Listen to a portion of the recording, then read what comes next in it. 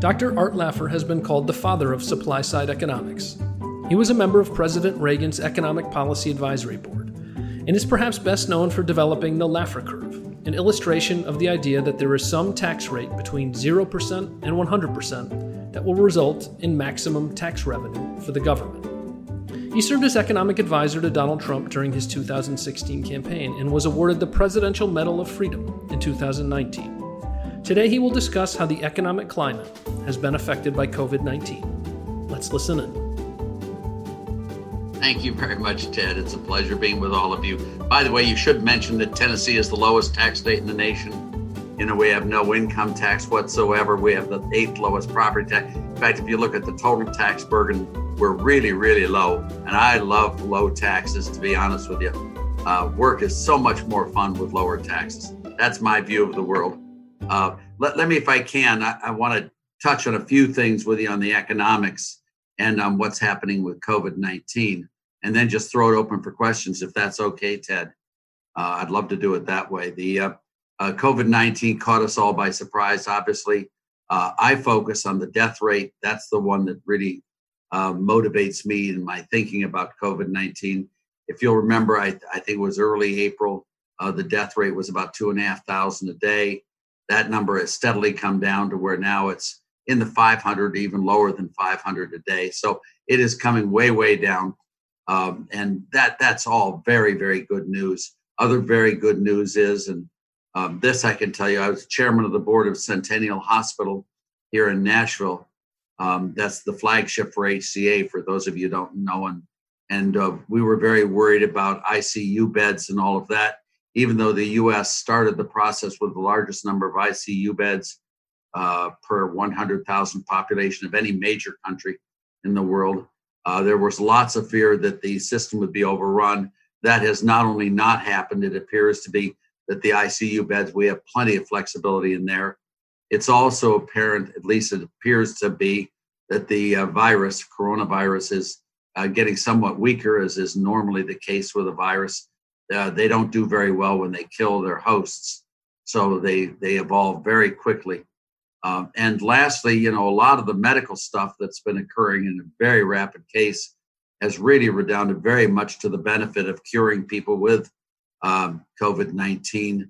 They know how to do it. For example, the intubation process has been greatly reduced. They're using now ECMO rather than intubation, which has been very beneficial and life-saving. So the system, everything has evolved very well. And given that we have COVID-19, I could not be more excited about the progress we've made. And from watching Maria Bartiromo and with Mike Milken, it also looks very much like there's some really promising vaccines and promising better treatments were coming. So you wanted me to start off with a COVID-19 and what is damage it's done. It's done a lot of damage to the U.S. economy, but that economy, in my view, has been rebounding back very nicely. I'm always a huge believer in the power of incentives, and that people's incentives, if correctly placed, will behave really, really well and really quickly. If you drop a $20 bill on the floor, it's rarely there for more than a second or two before someone picks it up. And what we saw a month ago was a 2.5 million increase in employment. And then this last month, we saw 4.8 million, which is right in line with the thoughts that I was having. Now, let me do on a couple of things where I think there are problems. And by the way, just so all of you know, I love your group, No Labels. I think it's completely wonderful that you work that way. Jared Polis, as some of you may know, was my intern. I'm on all of his family boards, and I visit him in Colorado, Democrat. He's going to probably be the first governor to eliminate the income tax in any state. So he's a clear-thinking, solid guy. Democrat, Republican, it really doesn't matter. Good economics is good economics. Also, some of you may know that I was Jerry Brown's economist when he ran for president. That 13% low rate, broad-based flat tax was my baby. So I've worked with Democrats and Republicans, the Kennedys as well. I mean, I just like low taxes. I like economic growth, and I like prosperity. And I don't really care what label it comes with other than those labels. But let me, if I can, go through two economic principles that I think are really critical for understanding what's going on in the economy and how policy responses should be and how they haven't been. The first one is to understand that government spending is taxation, pure and simple. Government doesn't create resources. Government redistributes resources. For all the money they give to one person, they have to take from someone else. It's a double entry accounting system. You have to follow your T accounts. And this may not be obvious or intuitive to everyone. There are a lot of economists who believe that government spending is stimulative. It's not. And let me, if I can, try to explain it to you quickly. Good economics, if it's good economics, is scalable. It should apply to the US with 330 million people, or to China with 1.3 billion, or Luxembourg with 4 people. Good economics really should be scalable and easy. Following good economics in a 330 million person world is very difficult because you can't follow the T accounts. You've got credit default swaps, you've got Chinese capital flows, you've got multipliers, velocities. But when you realize it's scalable, when you look at a small scale, you can see it very easily. Imagine a 2-person world, farmer A and farmer B, and that's it. No one else, just those 2 farmers, A and B. There's nothing else in the world except those 2.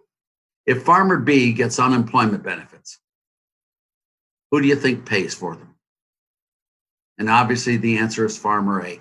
It is very clear that government spending is taxation, and that you got to understand. That doesn't mean you don't do government spending. You do government spending, but you've got to reflect and understand there's a cost involved with it. The other one I want to just touch on with you for a second, and again, it's just pure math.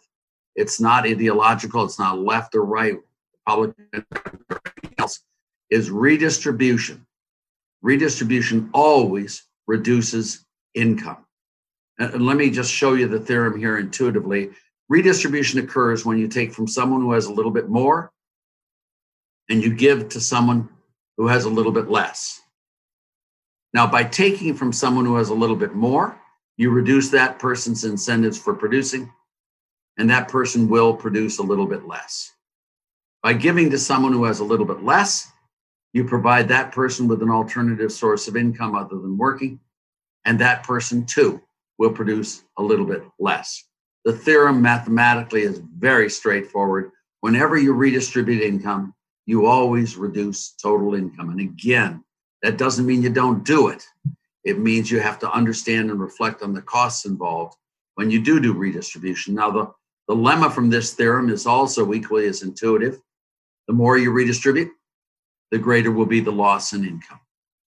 And the limit function of this theorem is equally as obvious, is if you were able to completely redistribute income so that everyone actually came out exactly the same, there would be no income whatsoever. Let me show that to you. If you're going to have exactly equal results for everyone, if you're going to be the Saez, Piketty, Zuckman people of the MIT group, what you have to do is you have to tax everyone who makes above the average income 100% of the excess, and you have to subsidize everyone below the average income up to the average income. Only in that way can you guarantee that everyone will come out exactly the same. Now, if you actually did that, if you actually taxed everyone above the average income 100% of the excess, and you actually subsidize everyone below the average income up to the average income, I will stipulate today, counselor, everyone will come out the exact same at zero income, period. Now, with these as your basis, when you look at something like the economic problem that was done by the coronavirus, all right, and you look at the things, we had the CARES Act, which was about $3 trillion worth of spending. Most of it, almost all of it, was redistribution. There was a very good portion of that which was on medical, but it was by no means the lion's share of the spending. I disagreed very much with the CARES Act on the redistribution. There may have been some of that you really wanted to do, but the PPP and some of these others and the unemployment benefits, $600 per week, I thought were way over the top, way beyond the pale, and should not have been done. When we look at the second round of stimulus that's supposedly coming out of Washington, there are a couple of things I've focused on with the president and with the team.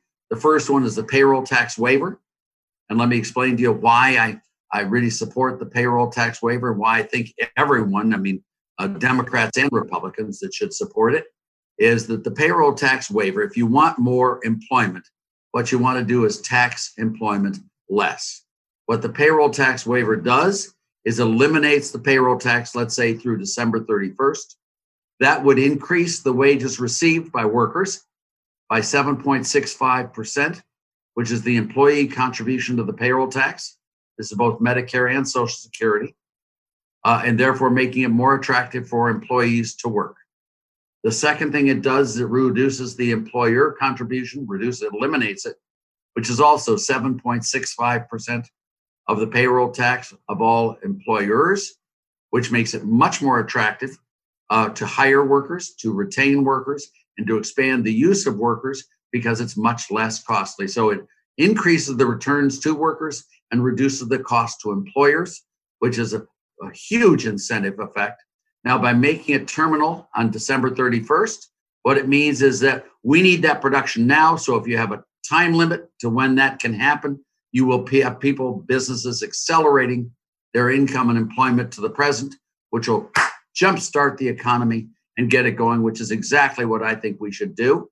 To do that, one of the other nice things about the payroll tax waiver is the payroll tax is paid by every single employee in America, no matter what company they work for. And the payroll tax is paid by every single employee and employer, which means that there are no picking winners and losers on the part of the government, which is, in my view, one of the biggest problems is corruption in government. Of trying to pick winners and losers is not what government should be doing. It hits every employee and every employer equally across. It is the most broad-based one you can do. The last one I want to hit on with you is I did a piece with John Childs probably about 6 or 7 years ago, which we looked at the cost of government getting $1 worth of money so they can spend it. And what we looked at now in this one was the income tax, both corporate and personal. But we looked at all the lawyers, the accountants, the deferred income specialists that all the taxpayers have to pay, all the auditing departments, accounting departments, all of these things in companies, which they have to use there. We then use the costs of audits. These are all of the out-of-pocket costs for collecting $1 worth of taxes that can then be spent.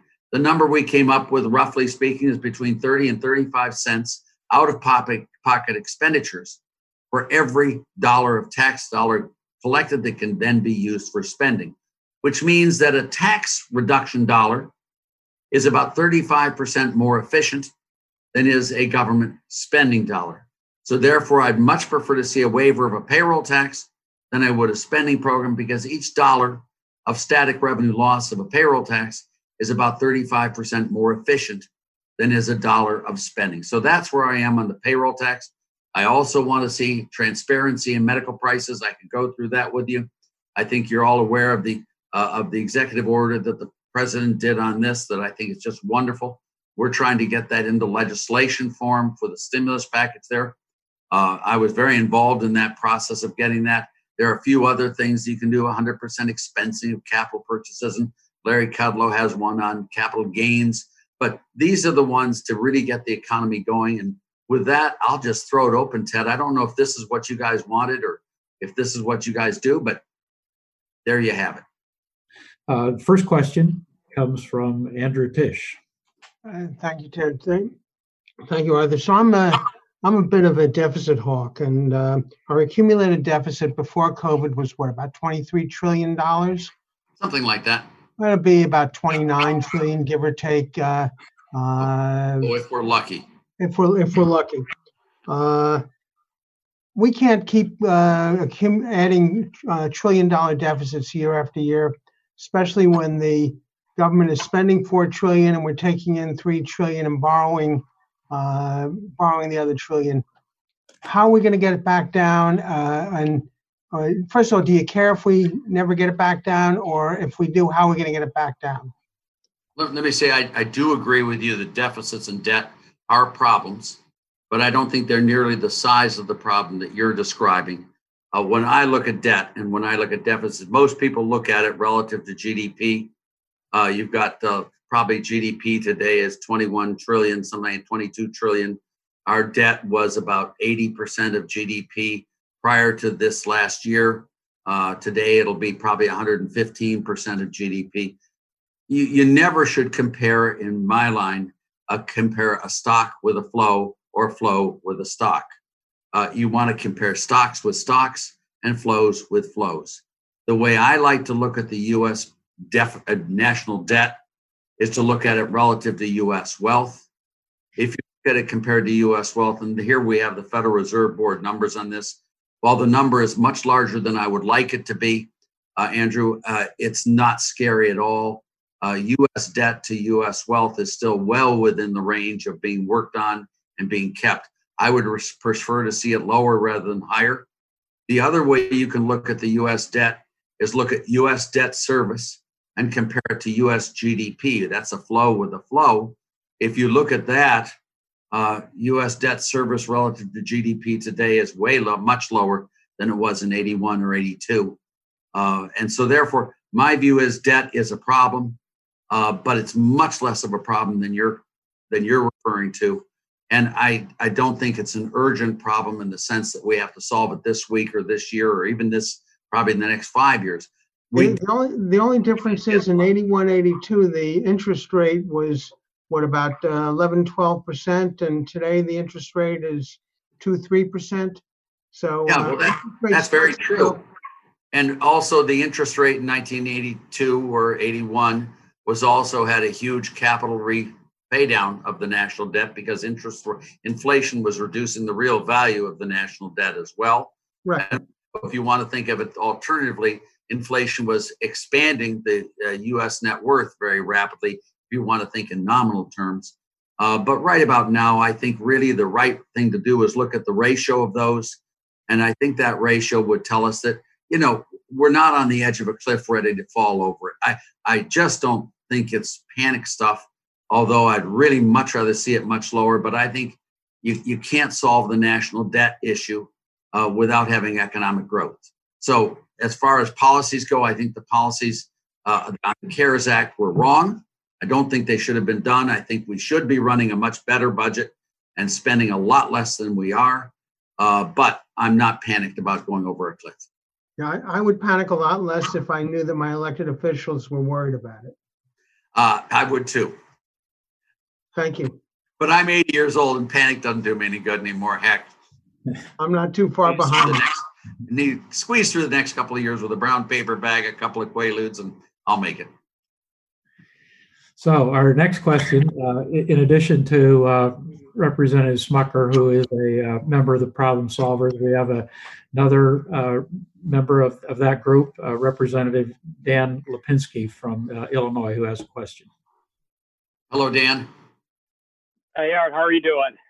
Very well, thank you. I had a quick question. Are you still supportive of the carbon fee, the fully refunded carbon fee? And do you see it happening? You're talking about a carbon tax? Yes. Yeah, I totally support a carbon tax as long as it is 100% offset by an income tax or a payroll tax reduction. If you want to solve global warming, what you want to do is raise the relative price of carbon so people use less of it, but you don't want to destroy the economy. And Al Gore and I did a paper and a lot of work together on this. And Al Gore has always been perfectly wonderful on the carbon tax. He's always said that he wants the carbon tax, but completely offset by a payroll tax rate reduction or an income tax rate. The problem I have with a standalone carbon tax is it would do enormous damage to the economy if it were done by itself. But a tax on carbon, in my view, does far less damage to the economy than does a progressive income tax or than does a payroll tax. Therefore, as long as we have a carbon tax offset by a payroll tax cut or an income tax cut, I would be more than 100% supportive. I have tried like mad to get Democrats to do that without anything else, just a straight one-for-one trade-off. And I haven't been able to get it done. I mean, to be honest with you, I got White House to be very close to it. He's a fellow Yaley, and but he just wouldn't go all the way. He just won't. He's got to put in political stuff in here of redistribution or something else in there. A payroll tax straight swap would be good for the economy and it would be good for the environment. I just don't see any downside. Well, I've been there for more than 10 years now and pushing this from the Democratic side, and it's always trying to get. There's been some pushback now on my side, but the bigger issue is getting Republicans on board. So I appreciate your work. There were a lot of Republicans. There were a lot of Republicans I know who are on board and in the House have been on board. But as long as it's a clean bill, it can't have all the other stuff in it. And White House wanted to put 5 things on redistribution in, and people who would be facing higher grocery prices because of more gas. You just can't get into all the other stuff. Just do a clean one, and let's get the environment and the economy solved together. This economy does not need external pollution. It just doesn't need it. It'd be really great to do it without pollution, and you can do that with a swap. Okay. Thank you. I hope that makes sense to you. Yeah. Arthur, the next question is from Jackie Norton, and following Jackie will be Murray Levin. Let's go to Murray Levin, and maybe Jackie will come back to you after that. Hello, Murray. How are you? Very well, thank you. Thank you very much for sharing your insights. I would like to pose my question in this format. Assume that I'm a very successful businessman and make a great deal of money and am taxed at, we'll make up a number, 80%, 20%, and I keep 80%. And now there's a income tax bill, and the following year I'm taxed at a rate of 25%. What do you base your statement that I therefore would make less money, would have less incentive? Are you making a psychological statement? In other words, can you offer some proof for what I think is more or less just a straight averment? Thank you. Well, let me just do the theory with you first, okay? Is that economics is all about incentives, and people like doing things they find attractive, and they dislike doing things they find unattractive. One of the things that makes an activity less attractive is taxation. So therefore, on a principal level, higher taxation will make that activity of working, maybe not for you personally, but for a large class of you, it really surely will. What you want to look at is not the tax rate itself, all right? What you want to look at is your retention rate. People don't work to pay taxes. People work to get what they can after tax. And let me give you the example of John F. Kennedy, so I can use a much bigger example than just the 25%, which is small. When Kennedy came into office, the highest marginal income tax rate was 91%. The lowest rate was 20%. All right, now he cut that rate from 91% to 70%, and he cut the lowest rate from 20% to 14%. By cutting the rate from 91 to 70%, that's a 23% cut in the tax rate. By cutting the 20% to 14%, that's a 30% cut in the lowest tax rate. You follow me? When you get the recording, you can go through it more carefully. The real reason here, the real incentive is the incentive. Think of a guy in the 91% tax rate. He earns $1. He has to pay 91 cents in taxes. His incentive for earning that dollar is 9 cents on the dollar. That's his incentive. After Kennedy's tax cut, he went from 91 cents to 70 cents, which means now for earning $1, he gets to keep 30 cents. He goes from 9 cents in the dollar to 30 cents. That's a 270% increase in incentives. A 230% increase in incentives for a 23% cut in rates. That's a 10-to-1 beneficial cost ratio. The guy in the lowest bracket goes from 20 to 14%. That means that before the tax cut, every dollar he made, he kept 80 cents. After the tax cut, every dollar he made, he kept 86 cents. That's a 7% increase in incentives, 30% cut in rates for that guy. That's a benefit cost ratio of 1 to 4. What you really want to do is match it so that the incentive effect dominates the static effect. And in your case, the going from 20 to 25, that will reduce your incentives to work. Now, we have tons of econometric and literature. The academic literature is absolutely clear on this across the board.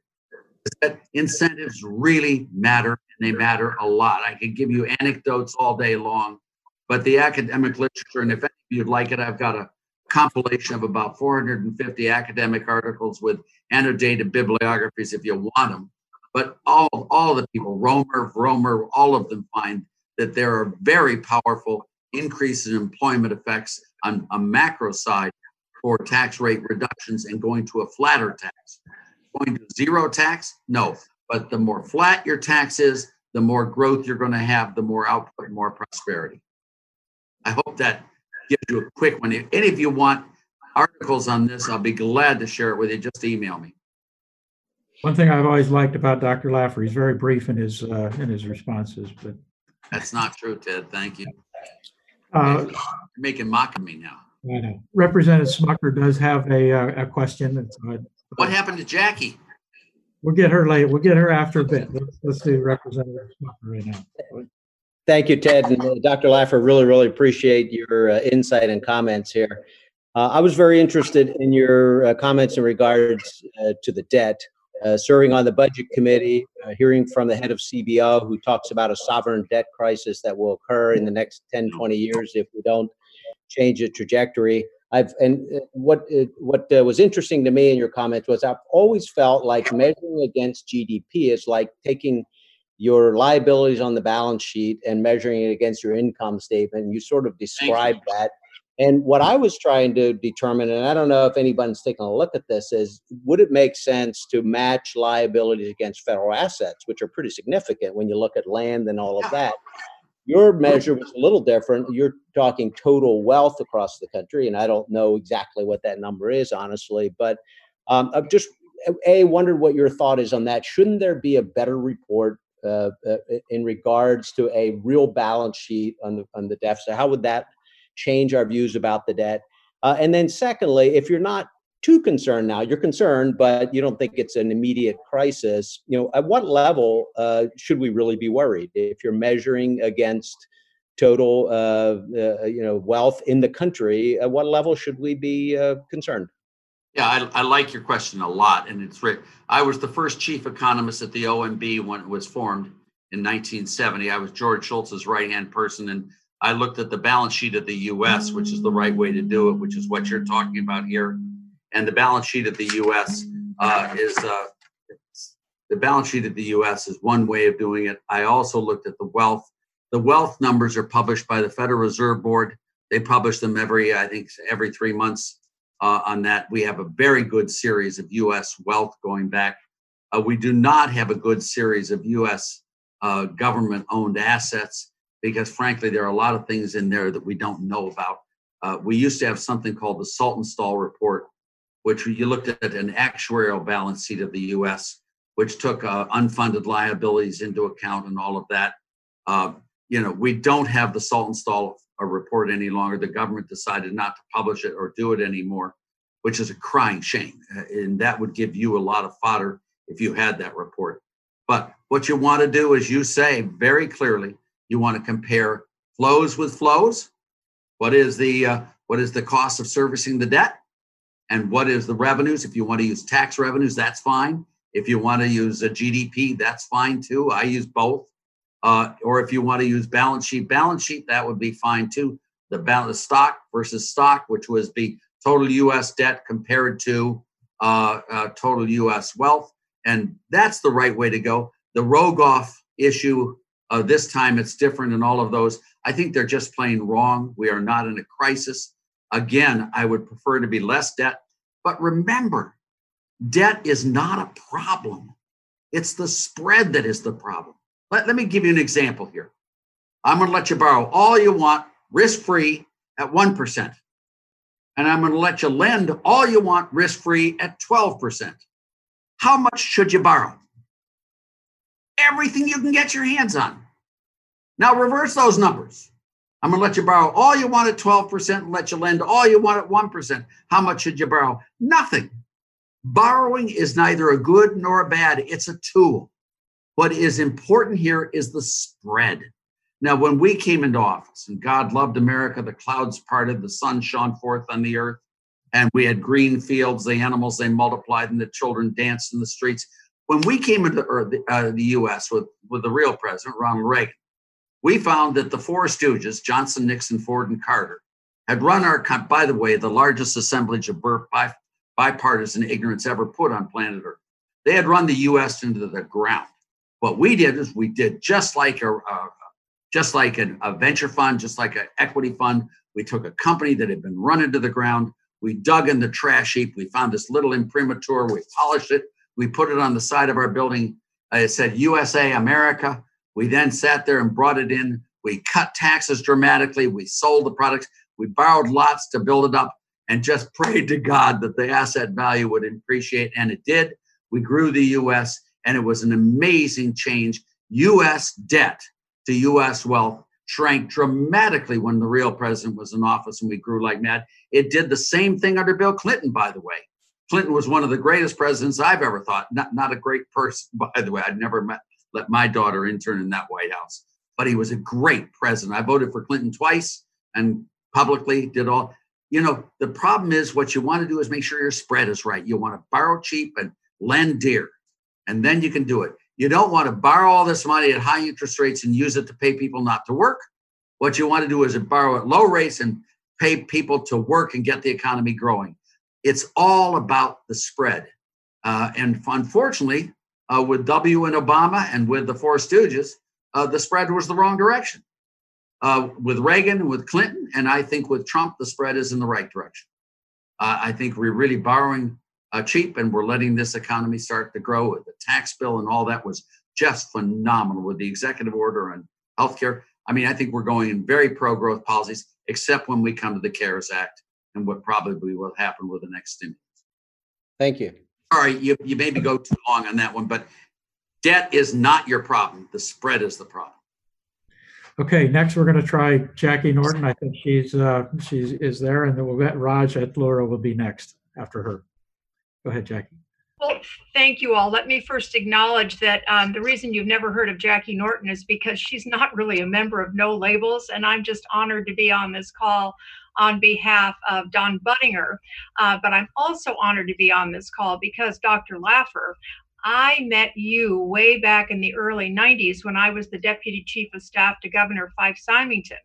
And as you will recall, you helped him and his administration start a tax cutting commitment that continues to this day with the help of Monday's guest, Grover Norquist. And our current governor says we will continue cutting the income tax where it's as close to zero as possible. So you are a legend in Arizona.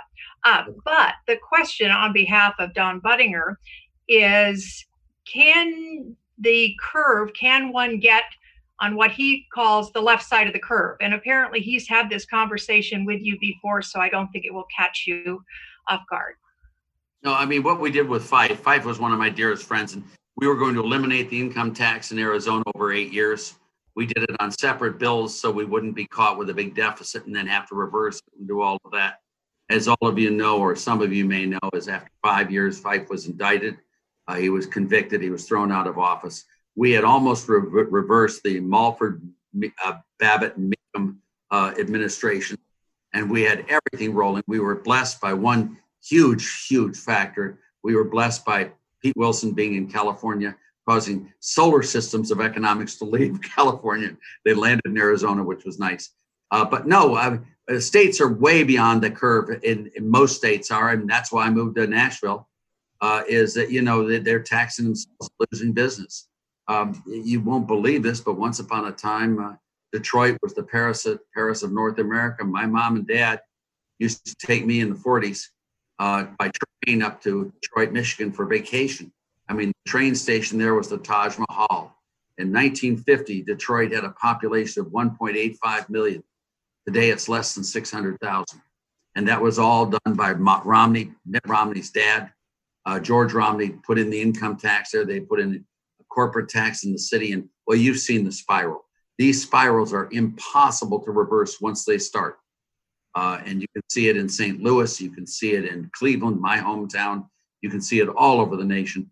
And that's what we hope does not happen to Arizona, is that Arizona has done pretty well. But boy, was it bad before Fife got in.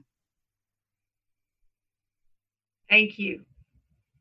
Okay, next we have Raj Atlura, followed by Stamen Ogilvy. Raj? Yep, thank you. Hey, Dr. Laffer, it's been a long time. Yes. How are you? I'm doing great. Good to see your face, and I really enjoyed your book on the wealth of states. So thank you for sending that. It was a fantastic read, and touches on what you just touched on. The question I have is redistribution of wealth always a net negative on growth? And the question really is around education and healthcare. If you can really improve the educational outcome of, just pick the example, one child, right? That child becomes more productive, generates more wealth for the economy overall over a long period of time. And so you do that overall across the United States. Is education investment, which is funded by redistribution of wealth in general, a net positive for the economy, or healthcare? You can address both. Let me put government into perspective from my standpoint. When I look at, there are three things that matter: how you collect your taxes, how do you spend the proceeds, and how much you collect and spend in total.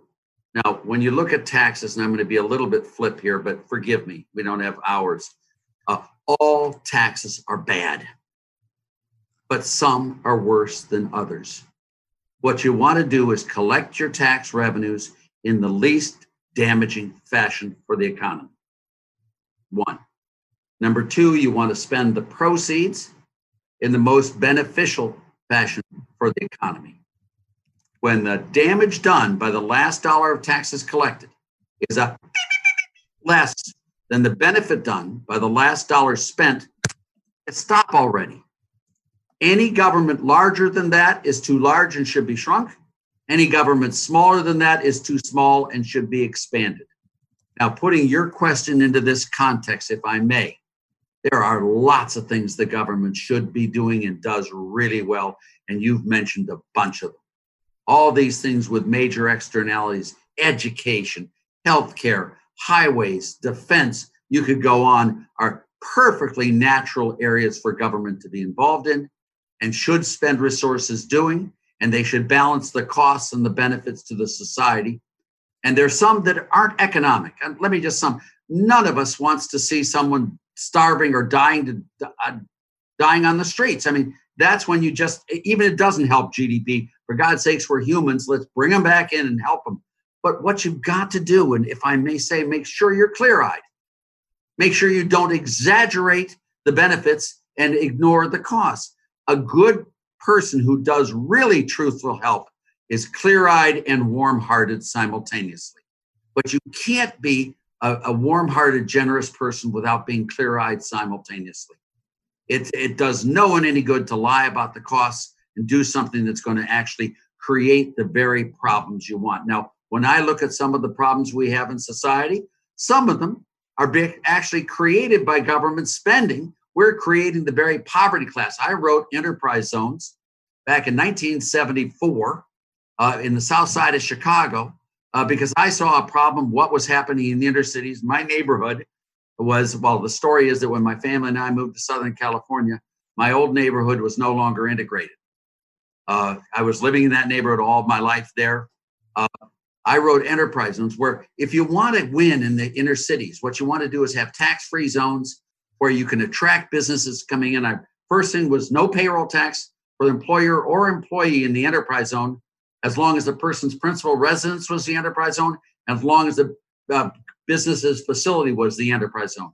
No income tax up to $50,000 a year as well. Same criteria.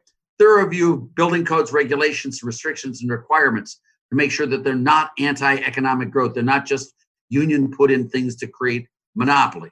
And lastly, what I had in my first proposal was you get rid of the teenage minimum wage. These kids, they aren't worth $15 an hour. I don't know if you've been in the inner cities, but they're not. And they won't get that first job at $15 an hour. After being unemployed for a year or two, they become unemployable. After being unemployable for a couple of years, they become hostile. Then you have to spend a fortune protecting yourself from them. My proposal was get rid of the teenage minimum wage, which I used to call the Black Teenage Unemployment Act, and get rid of that to let these kids come in the way I was trained to earn above the minimum wage. Hell, I had to go through prep school. I had to go through Yale. I had to go through MBA program and a PhD before I finally was able to earn something above the minimum wage. These kids need on-the-job training, and they're never going to get that on-the-job training unless they first get a first job and learn it. I did a whole program in San Diego. You remember this, Ted, with Rosie Greer. He did the on hands, clean your fingernails, wash your hands, don't say those words anymore, pull up your pants, get the chain. And I did the macro stuff, and Rosie and I did the macro, and he did the micro stuff. We have a really important thing for the role in government to bring all the things you talk about. And I couldn't agree with you more. And that's how to make it work and get our government to really do a good job. Would you mind if that was fantastic? Would you mind if I just did a quick follow-up? Sure.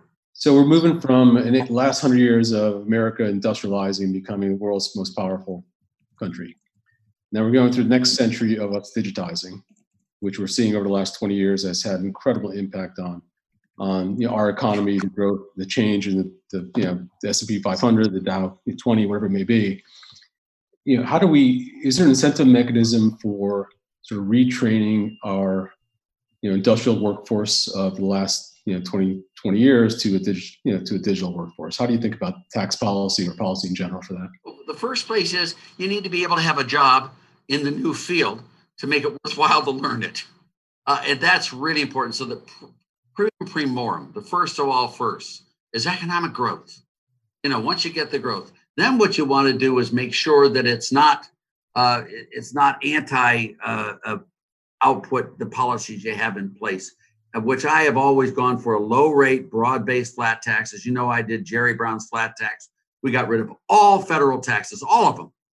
And in their stead, we had two flat tax. We got rid of the income tax, the payroll tax, both employer and employee, corporate tax, capital gains tax, death tax. We got rid of all excise tax. We got rid of all tariffs. We got rid of all of them, except for sin taxes.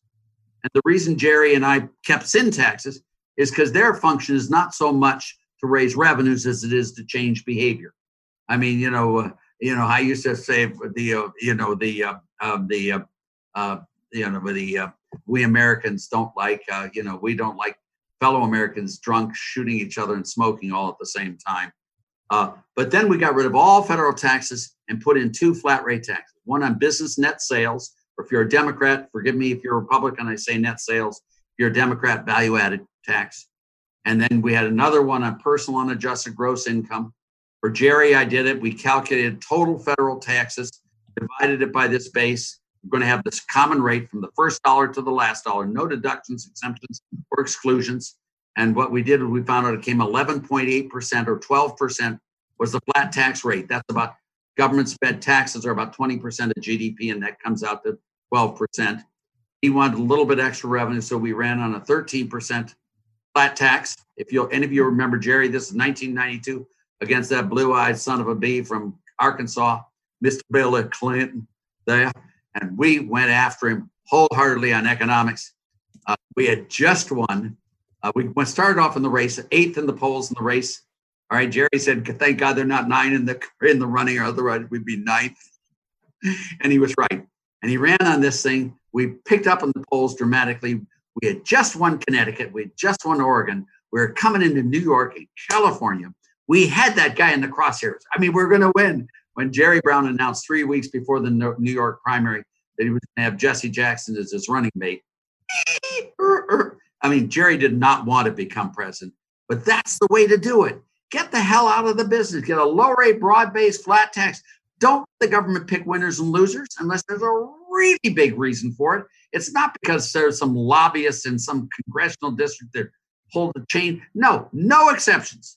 Low rate, broad-based, flat tax, and just let the system take off by itself, creating prosperity and also creates the incentives for people to switch from industrial to digital. Government spending, if you're going to make redistribution, should be where you do it, not in taxes. You should never mix government spending programs with tax programs. It makes no sense whatsoever.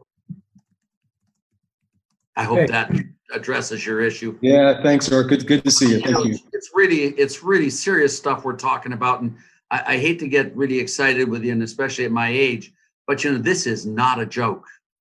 The economy is not a funny. There are real people who are suffering enormously today because of huge mistakes in government policies. We're never going to be able to correct all the injustices of Earth, But what you want to do is what Teddy Roosevelt said, we can't guarantee everyone gets dealt a winning hand. And we can't guarantee that if you are dealt a good hand, that you're going to play it correctly and be a winner. We can't guarantee that. All we want to make sure is that, is that we guarantee there's no tomfoolery in the dealing of the hands, that the hands are dealt fairly and correctly, and the government doesn't tilt against the rich man or against the poor man, in favor of the poor man against the rich man. Have a low rate, broad-based, flat tax, and let the economy go. They'll create so much prosperity for you that it'll be phenomenal. That's where the dream is of government. It's not to run things. It's to create an environment where we can live our lives and play our hands as best we can. Okay, let's go to Stamen Ogilvie and then Joel Myers. Stamen? Thank you. Professor, let us assume that we remain in the purgatory short of that nirvana of a flat tax in the future. Assume that and speak for a moment, if you will, on the wisdom or folly of a significantly differentiated capital gains rate from income rate. The way capital gains should be treated, if I may be really serious with you here. Capital gains, the increase in unrealized capital gains, or if it's realized, should be counted as income. And the reduction in unrealized capital gains should be a deduction from income.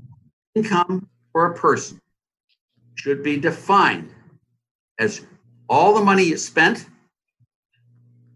plus all the money you gave away plus your increase in wealth. This is the Henry Simon definition of income that I think every economist will agree is what it is. What is the control over resources you've had over a fixed period of time? And that's your income. What you spend, what you give away, and the increase in your wealth. And all of that should be taxed at one rate, period. That would include increases in unrealized capital gains should be taxed as income, and reductions in unrealized capital gains should be deducted from income. And it should be taxed only once. There should be not a separate tax for capital gains upon death. You should pay it when the capital gains occurs, and that's the only time when you actually realize it is irrelevant. It's when the unrealized gain occurs that you should be taxed on it, and never again. Who are the legion of accountants who determine what wealth is each time a picture's taken? Well, it's pretty easy. There are lots of examples you can give me where it's really not easy. But let me take a guy like Warren Buffett, who I did the paper in the Wall Street Journal on his, and I think it was his 2000 tax return that he released. Warren Buffett paid $7 million in taxes. His income, when he said it, said his income tax rate was 19.4% of his taxable income, which gave him a $35 million income, and which then, when you realize that he deducted all of his excess charitable gifts, which was 30% of adjusted gross income, he had about a $43 million adjusted gross income in that year. You can calculate these numbers exactly, and any of you want this paper, I'll be glad to send it to you. I then went and looked at what he did, and if you look at what he did, he gave away, I think, $2 million, a little less than $2 million, to the Bill and Melinda Gates Foundation that year. He gave away $2 billion. He gave away a couple $1 billion to his two sons' foundation, his daughter's foundation, and his wife's foundations, plus maybe others. But it was about $4 billion he gave away. I then went and looked at Forbes 500, the value of his own holdings of Berkshire Hathaway, and I think his holdings of Berkshire Hathaway that year went from 36 billion to 46 billion. It was a 10 billion. His income that year, correctly designed, was about $13 billion, and he paid $7 million in taxes. All legal, all perfectly legal. I'm not in any way, shape, or form accusing him of anything. It's just our tax code sucks. If we'd have had a low-rate, broad-based flat tax, his wealth would have increased. He'd have paid probably something about $1.5–2 billion in taxes, and bam, he'd have been better off. We'd have been better off, and the world would have been running a lot better. That's the way you want to go it with capital gains. That's the way you want to do it. You want to tax increases in unrealized capital increases as income, decreases in unrealized capital gains as negative income, and then you tax it once at the income tax rate, the flat rate, and never again. Whenever you want to sell that asset, fine, you don't have to pay taxes on it as long as you paid it on the increase in unrealized capital gains. You follow me? You don't want to have the locked-in effect on capital gains because that destroys production. I remember Russell Long telling me that there's this man here in Louisiana, down in Baton Rouge. He owns 75 acres downtown. He bought it for $1.50 in 1375. It's now worth $4 billion, but he can't sell it because he would have to do the capital gains tax, and so it ran really inefficiently. That's not what you want. You want capital gains to be flexible and liquid, just like all other assets. Sorry, I went along with you on that. Thank you very much. Okay, next, Joel Myers. Arthur, I always enjoy very much your comments. I wish you could get all the schools to teach economics as simply and straightforward as you describe it. When you look at the balance sheet, the risk of looking at the balance sheet of the country is these are not income-producing assets like they are corporations, and the only way to realize any of that value is to sell them. And who's going to buy them at the huge amount we're talking about? So they're really not very liquid. But my main question follows up on what Andrew Trish said. So the debt and everything you said assumes interest rates are going to remain low for an extended period of time, but they're extraordinarily low. Typically, through history, they've been more like 4%. We saw them spike up well into the teens in the early 80s. So even if they go back to 5 to 10%, right now at 1% on 30 trillion, you're looking at 300 billion a year. But if they go to 10%, that's 3 trillion that you have to pay in interest, which equals all the money the government's collecting now. You've got a serious problem. So you're counting on very low interest rates, historically extraordinarily low rates, continuing forever, which I don't think is realistic. Let me, if I can, any of you want my paper on the debt, national debt deficits and debt and that, I'd be glad to send it. Ted, if you get their names, I'll be glad to send them the paper I did before COVID hit there. But let me just say interest rates reflect two things. They reflect the service of the debt, they do, but they also reflect a payback of the debt. If you have 2% inflation and you have $1 trillion in debt, that's $20 billion of debt being reduced every year in real terms because of the inflation. So most of the interest rates that you're talking about, especially if you're talking about it when we came into office, when God still loved America and Ronnie won the election, and we took over on January 20th, 1981. I mean, the prime interest rate in this wonderful country of yours was 21.5%. That was not an interest rate that you would consider as being the proper interest rate on the national debt. That was a huge inflation premium that was reducing the real value of the national debt dramatically. So all I beg you is what you want to really look at is the interest rate that would exist if there were no general inflation. That's the one you want to look at. And we're calculating these numbers. If you're going to replace the debt that you reduced because of inflation, I don't see anything that would be uneconomic about that. Let me, if I can, though, when you talk about earning income on an asset, there's a little place in Southern California, I don't know if you've heard of it, it's called Camp Pendleton. Think about Camp Pendleton for a minute. You get the San Onofre, you know, the big nuclear reactors there in San Onofre. If you go down to then, I forget what the northernmost city is there, and just before you get into regular San Diego area. Oceanside. Oceanside. Oceanside. Thank you. From Camp Pendleton, from San Onofre to Camp, it's 20 miles long. You've got about 15 miles from the 5 to the 15, but you've got some things in there. You've got about 300 square miles of Southern California beachfront property. If you were to give it to developers to develop and sell over the next 10 years, I mean, that could fetch you a pretty penny.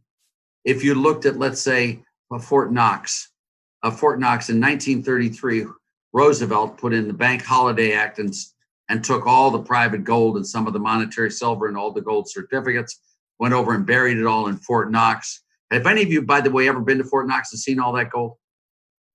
No one has. But imagine if we just took that now, which was at that time $20.67 an ounce. What's the price of an ounce of gold today? $1,800, $1,700 an ounce. If you did that, we could do a huge amount. I could, if you gave me a sharp pencil and a pad of paper, I could sell off. I could reduce the national debt in a long weekend. If I had a big magnifying glass, I could reduce the national debt in a weekend by these types of measures by probably 7 trillion.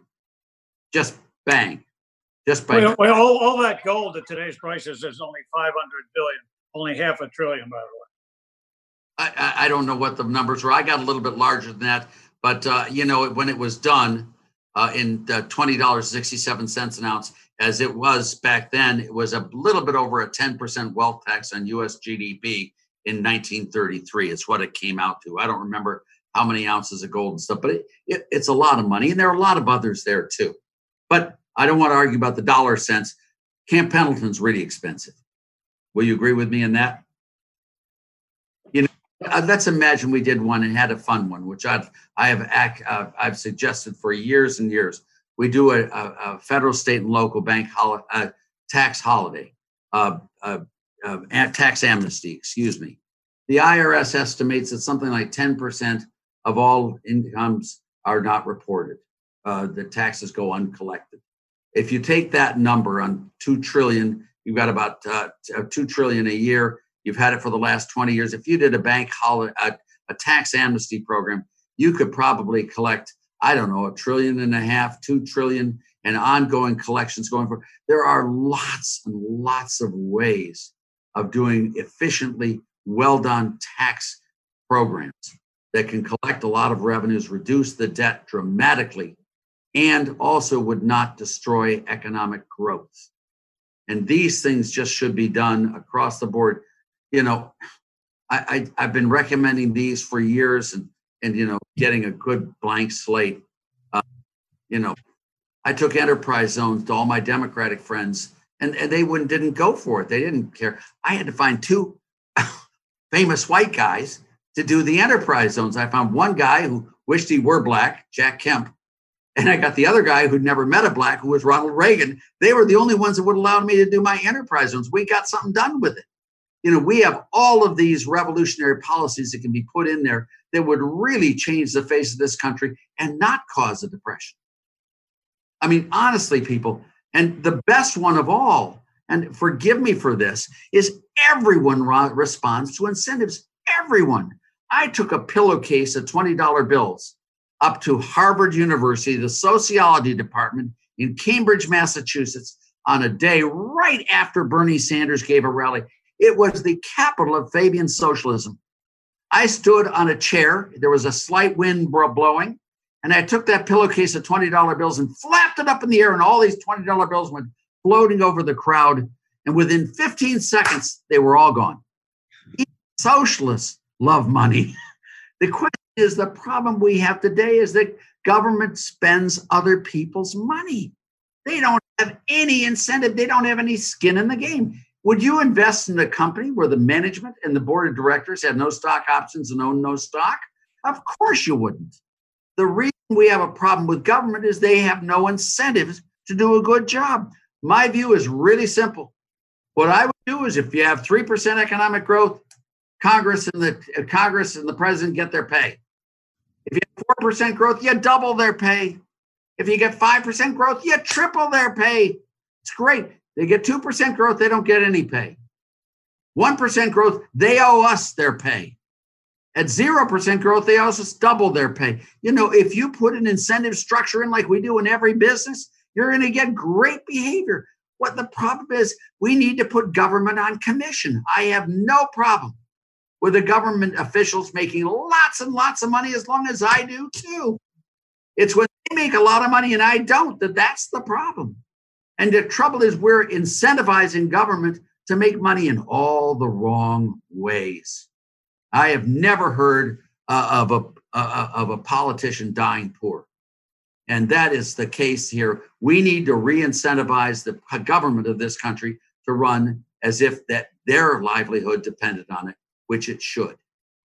And that you see in the essence of supply side economics is merit pay for politicians, I think, is the right answer. And then we wouldn't have to have these discussions. We wouldn't worried about no labels. If these guys make a lot of money, it's because they're doing a great job. There's nothing wrong with that. Great way to end this part of it. And I'm going to now turn it over to one of the co-founders, Bill Galston, for some closing thoughts. Good to see you again, Dr. Laffer. The last time was at our debate sponsored by Paul Gigot in the Wall Street Journal in New York a few years ago. Well, you were on my side most of that time, by the way.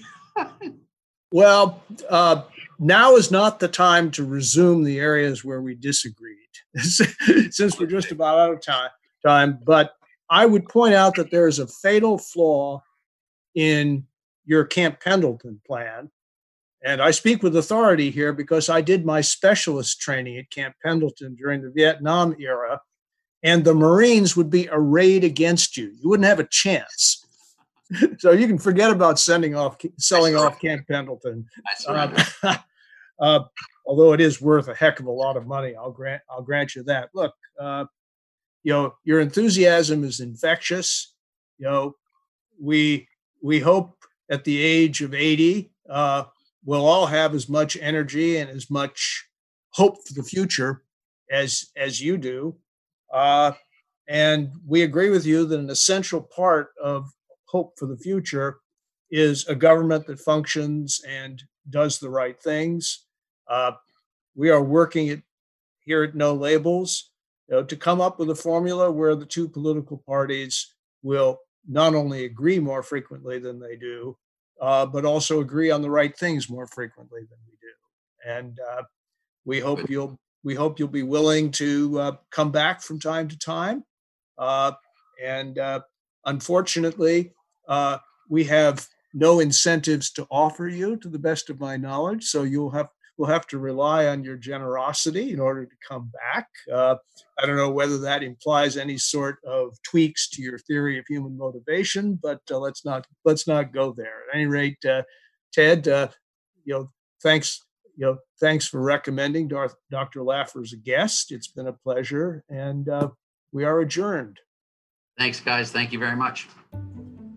Dr. Laffer discusses two economic principles he thinks are necessary in order to understand the current economic situation. First, government spending requires taxation and redistribution of resources. Second, he believes that redistribution always reduces income and production, and therefore, even though some taxation is required, especially to help those suffering hardship, government should endeavor to keep taxes as low as they can. Go to nolabels.org to learn more about how we are bringing together a bipartisan group of public and private leaders working to solve America's toughest problems. I'm Ryan Clancy, and this has been an episode of Gridlock Break, a No Labels podcast.